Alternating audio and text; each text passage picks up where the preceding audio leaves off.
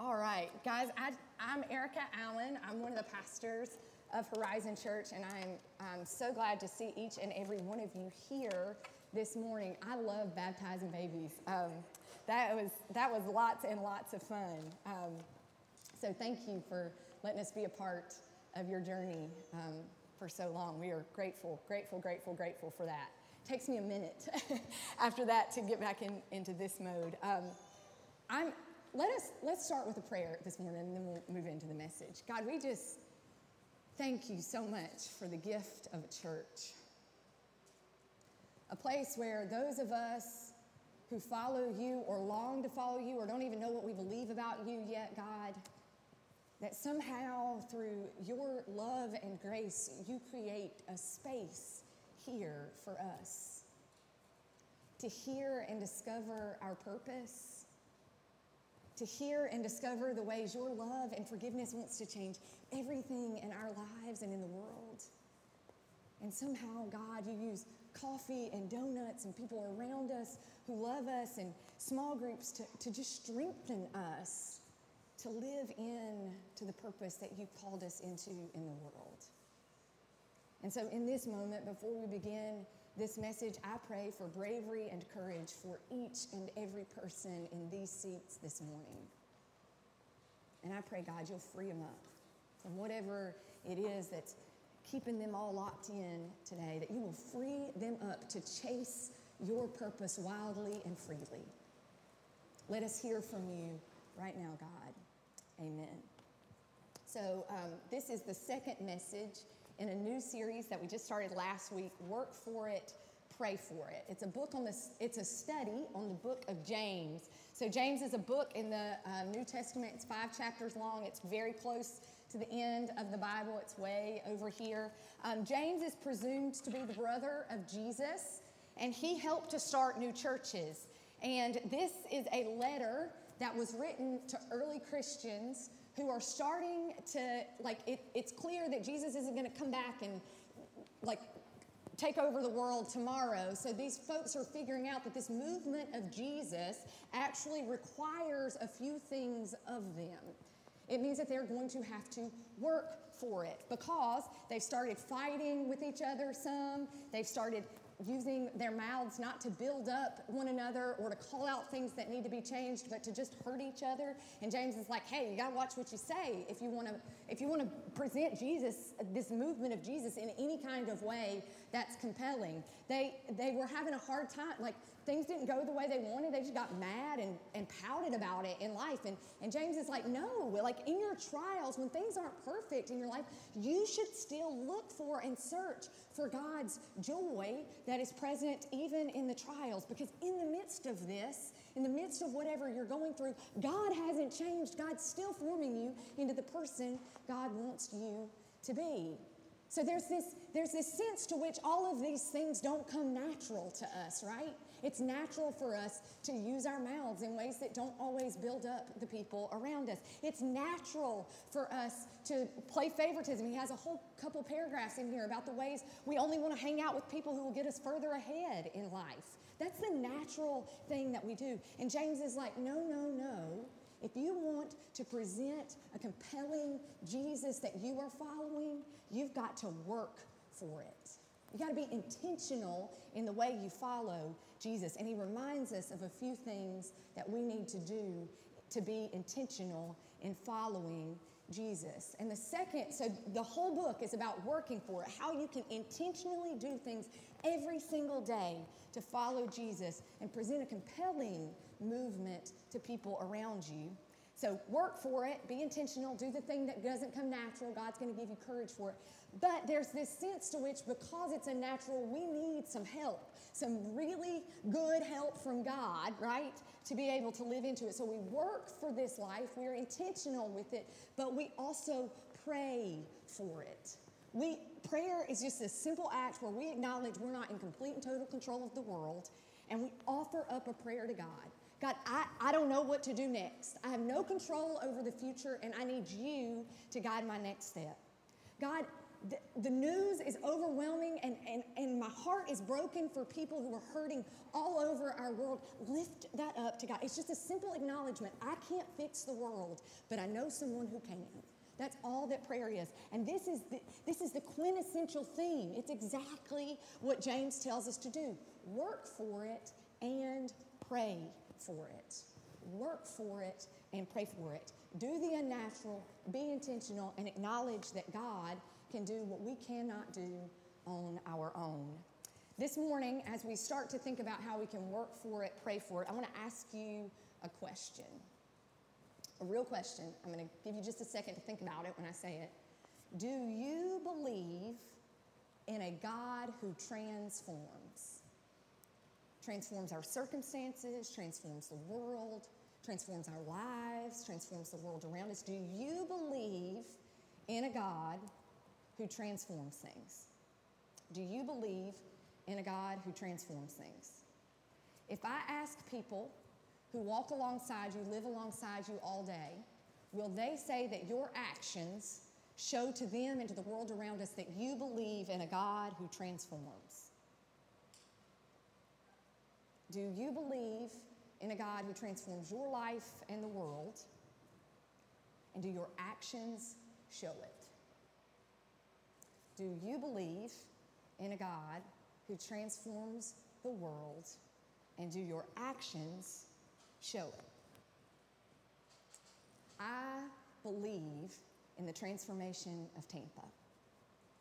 I believe there are people who can take the buildings that currently exist in this community and transform them, renovate them, rebuild them into ways that build a real community, build real and vibrant work that happens within them and through them. I believe in the transformation of Tampa. I believe that God has something to offer to the schools in our communities for transformation. I believe that at the end of this school year at Shermonte Elementary School, I believe that God can use the people in these very seats to make sure the story isn't about the COVID slide or not being able to have a normal school year in 3 years or only a C grade average for their school. I believe God will transform that story through the people sitting in these seats. And I believe we will have kids who innovatively and creatively learn new ways to do things in this post-COVID world. I believe in a God who is going to transform our schools and our city through people just like you. I believe that what's happening at the Gandy Civic Center will and is transforming our community. I believe the mom who stands there and looks at me as I hand her a butternut squash, I believe her when she says, I could pay my rent because I knew I was coming here to get this. And I believe in Sean and the leaders there and the other volunteers there who show up every single week and have figured out that some of these folks need some mental health help.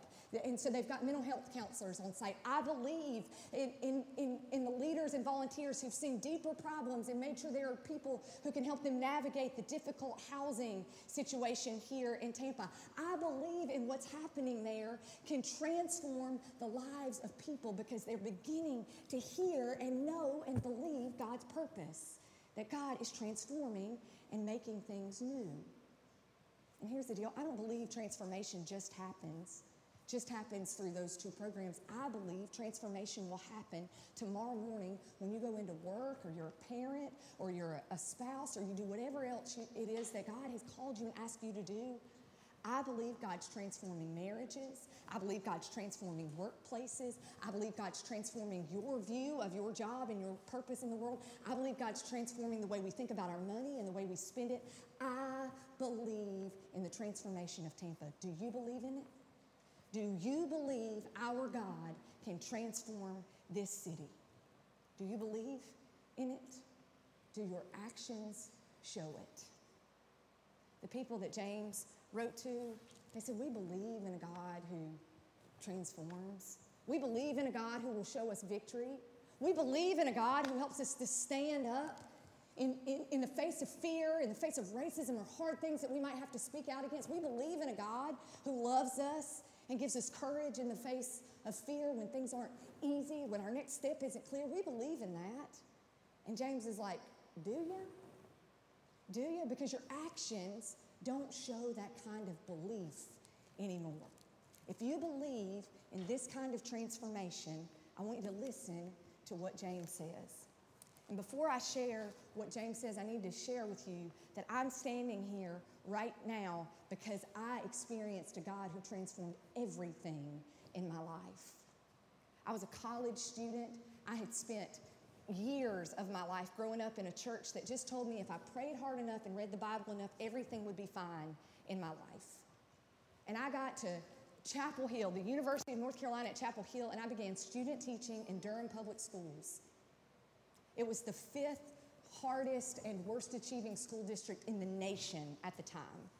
I walked into a school full of kids whose parents were incarcerated and addicted, working 8 jobs, raised by grandmas and aunts and grandparents and all kinds of other things. They didn't know where their food was going to come from. They didn't know where they were going to sleep at night. It was a mess, and it broke my heart. And every Thursday night, I'd walk into a Bible study, and we'd read the Bible, and they'd tell me if I just read my Bible and prayed, everything would be fine. And it wasn't fine in the halls of that school in Durham. It wasn't fine. It wasn't fine. And I remember writing in my journal, God, I believe you can make things new, but I don't see it happening right now. I stopped going to church because I couldn't take it anymore. I could not just read the Bible and pray and it not have anything to do with what I was experiencing every single day in my life. I couldn't do it anymore. And so I just stopped going to church. I hadn't been to church in 8 months or so, and I was placed in another student teaching position in Chapel Hill, North Carolina. And this man comes up to me on the night of open house. I'm meeting all the parents and all the students, and he takes my hand and he shakes my hand. He looks me right in the face and he says, Miss Little, that was my name at the time, Miss Erica Little, Miss Little, if you need anything for your kids, I want you to call me. I'm the pastor of the church across the street from this school. And we're not going to do a backpack program or any of that stuff. We will if that's what you need. But if you have a kid who can't pay for their field trip, I need you to call me and let me know. If you have a kid who doesn't have clean clothes, I need you to call me and let me know. If you have a kid who doesn't have pencils or calculators or whatever it is they need to be successful, I need you to call me and let me know, because our church wants to make sure that these kids have what they need to be successful. I was like, wow, a pastor who cares about their community, who wants things to be different here, who didn't even bother to invite me to your church, but who said, this is what our church is willing to do for you. I was like, this is kind of compelling. And all the time I said, maybe you'll see me on Sunday, and laugh, because I was like, there's no way I'm going to this church, but this is kind of cool, right? And so every morning for 8 months, my mama, who played the piano at the church I grew up in, a little country church in North Carolina, she called me every Sunday morning for 8 months when she knew I wasn't going to church, and she'd say, Erica, I've been praying for you. Do you want to go to church this morning? I'm like, Mom, it's 8 a.m. on Sunday. I'm a senior in college. Don't call me at 8 a.m. on a Sunday. That's not a way to encourage me to go to church. So this one Sunday, after I met the pastor of the church, I called her and I said, she called me and I said, Mom, I'm about to dry my hair and I'm going to go to church this morning. And I, finished drying my hair, and the church was really close by. I could have walked, but I got in my car and I drove because I wanted to be able to drive away if I needed to, and I didn't want people to see me leave. And I remember sitting in the parking lot of that church having no idea what I was going to experience. Was it going to be people who were judgmental, who didn't like me, who knew I hadn't been to church in 8 months, who knew what they were? I had no idea what to expect. And I sat in the front seat of my car with my hands sweating and my face sweating. And I remember just being like, I told my mama I was going to church. I got to get out of this car and go into church because she's going to call me, and I can't tell my mom I didn't go into church. And I got out of my car and I walked to the front steps, and this 80-year-old woman named Ellen Kepley was standing on the front steps of the church, and she took my hand and she said, I'm so glad you're here this morning. Do you have anybody to sit with? And I said, I don't. I'm all by myself. She's like, how about I sit down with you? And we walked and we sat down in a hard wooden pew at Orange United Methodist Church in Chapel Hill, North Carolina. And I kid y'all not, the announcement started, and an older gentleman gets up and starts talking about a program called One Day with God, where the church hires mental health counselors and therapists to go in to the local jail and work with these men who are fathers and help them ask for forgiveness and reconciliation and get a plan for their lives when they get out of jail.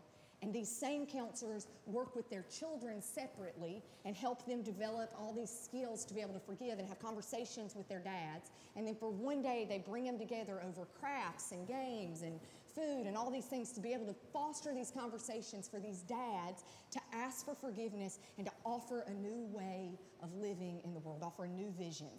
And this guy's explaining this, and I'm like, I have cold chills right now, y'all. It was exactly what I was longing for, because I saw my students at Durham have a chance of hope and vision for the future. I was like, this church actually believes in transformation.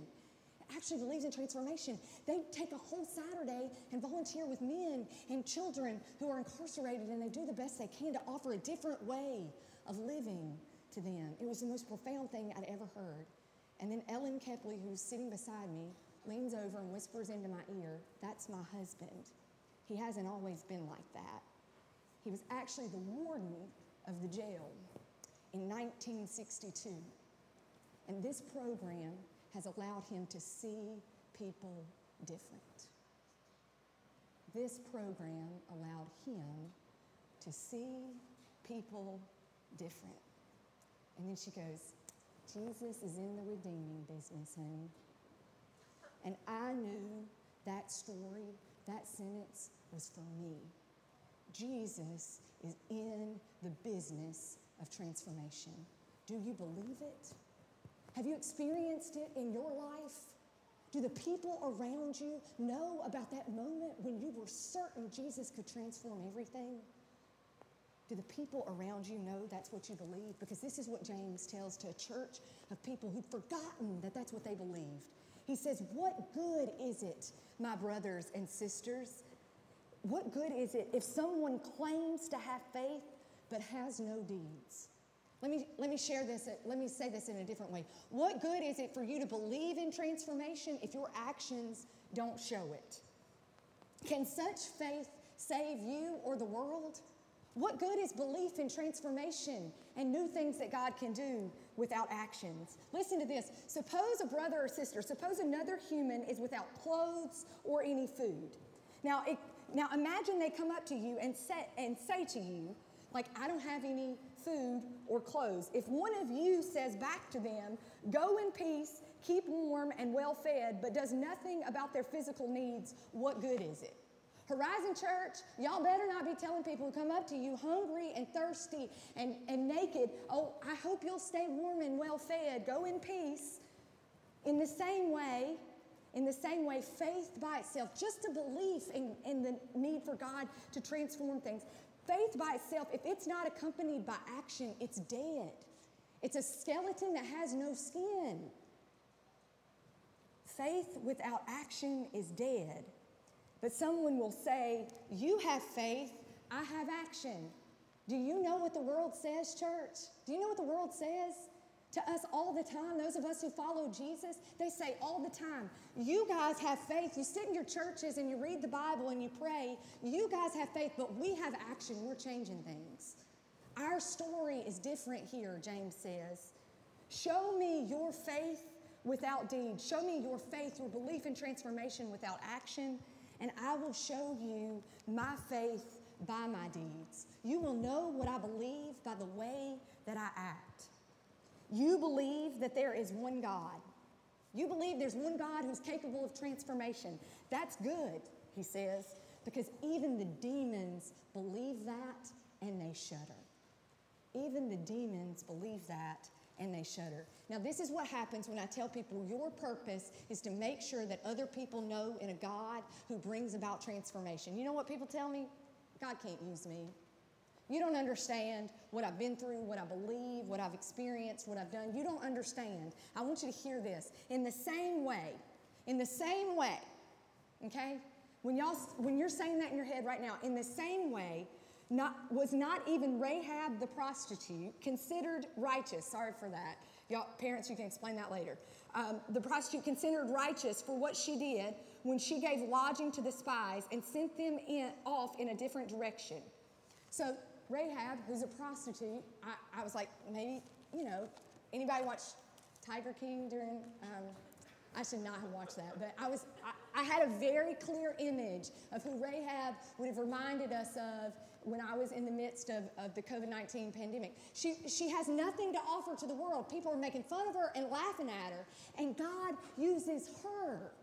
God uses her to welcome spies into her home and send them in the opposite direction of God's people, saving an entire group of people. If God can use somebody like Rahab or Carol Baskin, God can use you. God can use you. No excuses. No more excuses. She sent them off in a different direction and saved an entire group of people, not because of who she was or what she could offer to the world, but because she believed wholeheartedly in a God who could and would and did transform everything. Everything. Listen to this last sentence. The body without the spirit is dead. So, without deeds, faith is dead. There's no use in us believing. There's no use in us believing in a God who can transform if we aren't going to do something about it. Now, I know some of you are sitting out here this morning and you're like, I heard your story about what happened in your life like 15 years ago. I've heard your story of what happened in that guy's life. I hear James like calling this church to remember over 2,000 years ago what happened in their lives. I need to tell y'all that this work, God's transforming work, is happening right now. I'm not going to say her name, but on Wednesday night we were gathered in a Bible study at our house, and there was a woman who said, I want to look at my job and the way I do it differently. And I realized that didn't mean working more. That meant showing up more at the Gandy Civic Center and giving more of my life to that. That didn't happen 2,000 years ago. That happened this week. She starts showing up and like going and picking up all the food she can from places and bringing it back to the grocery store because she knows that God is in the business of transforming and God wants to use her for that. And her purpose at work isn't feeding that purpose that God has for her in her life so much anymore. So she still works, but I'm not going to give 80 hours a week to that anymore. I want to give 80 hours a week to God, and that means I'm going to spend 40 hours a week doing my job, and I'm going to spend the other 40 that I was just trying to get ahead or whatever in life. I'm going to spend that making sure that God's purpose comes alive in me and in the world around me because I believe in transformation. I've heard people quit their jobs.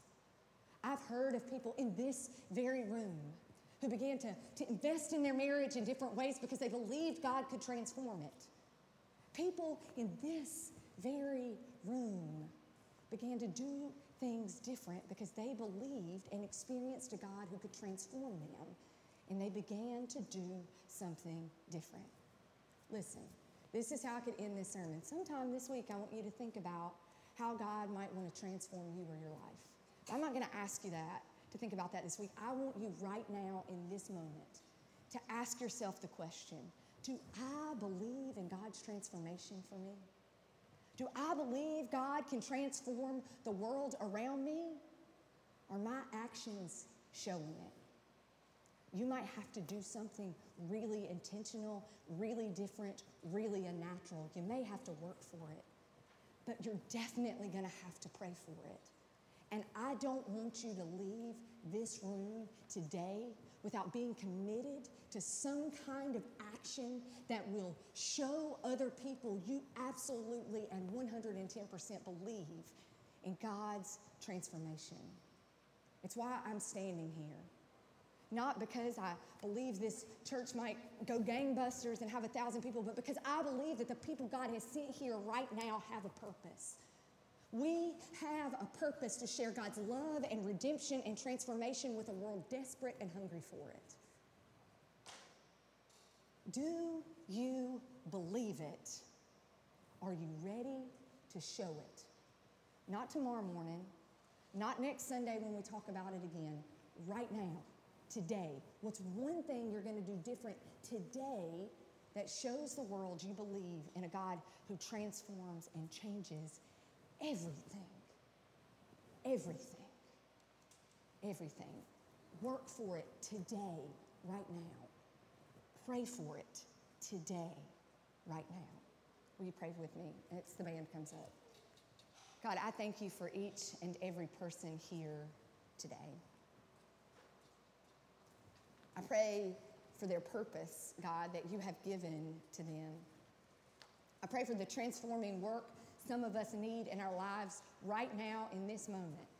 We believe, God, that you are a God who transforms us, who makes us new and makes us different, and some of us need to know that grace and love in a real and life-changing way right this moment. And we pray for it. And God, we ask you this morning to give us courage and boldness and intentionality to work for that purpose, your good purpose, to come alive in the world no matter what it takes. Let the songs that we sing this morning, God, become prayers to you and action with our hands and our feet. Change us. Make us different this morning, God, and use us to transform the world. We believe you can do it, and we thank you for asking people like us to be a part of it. Amen.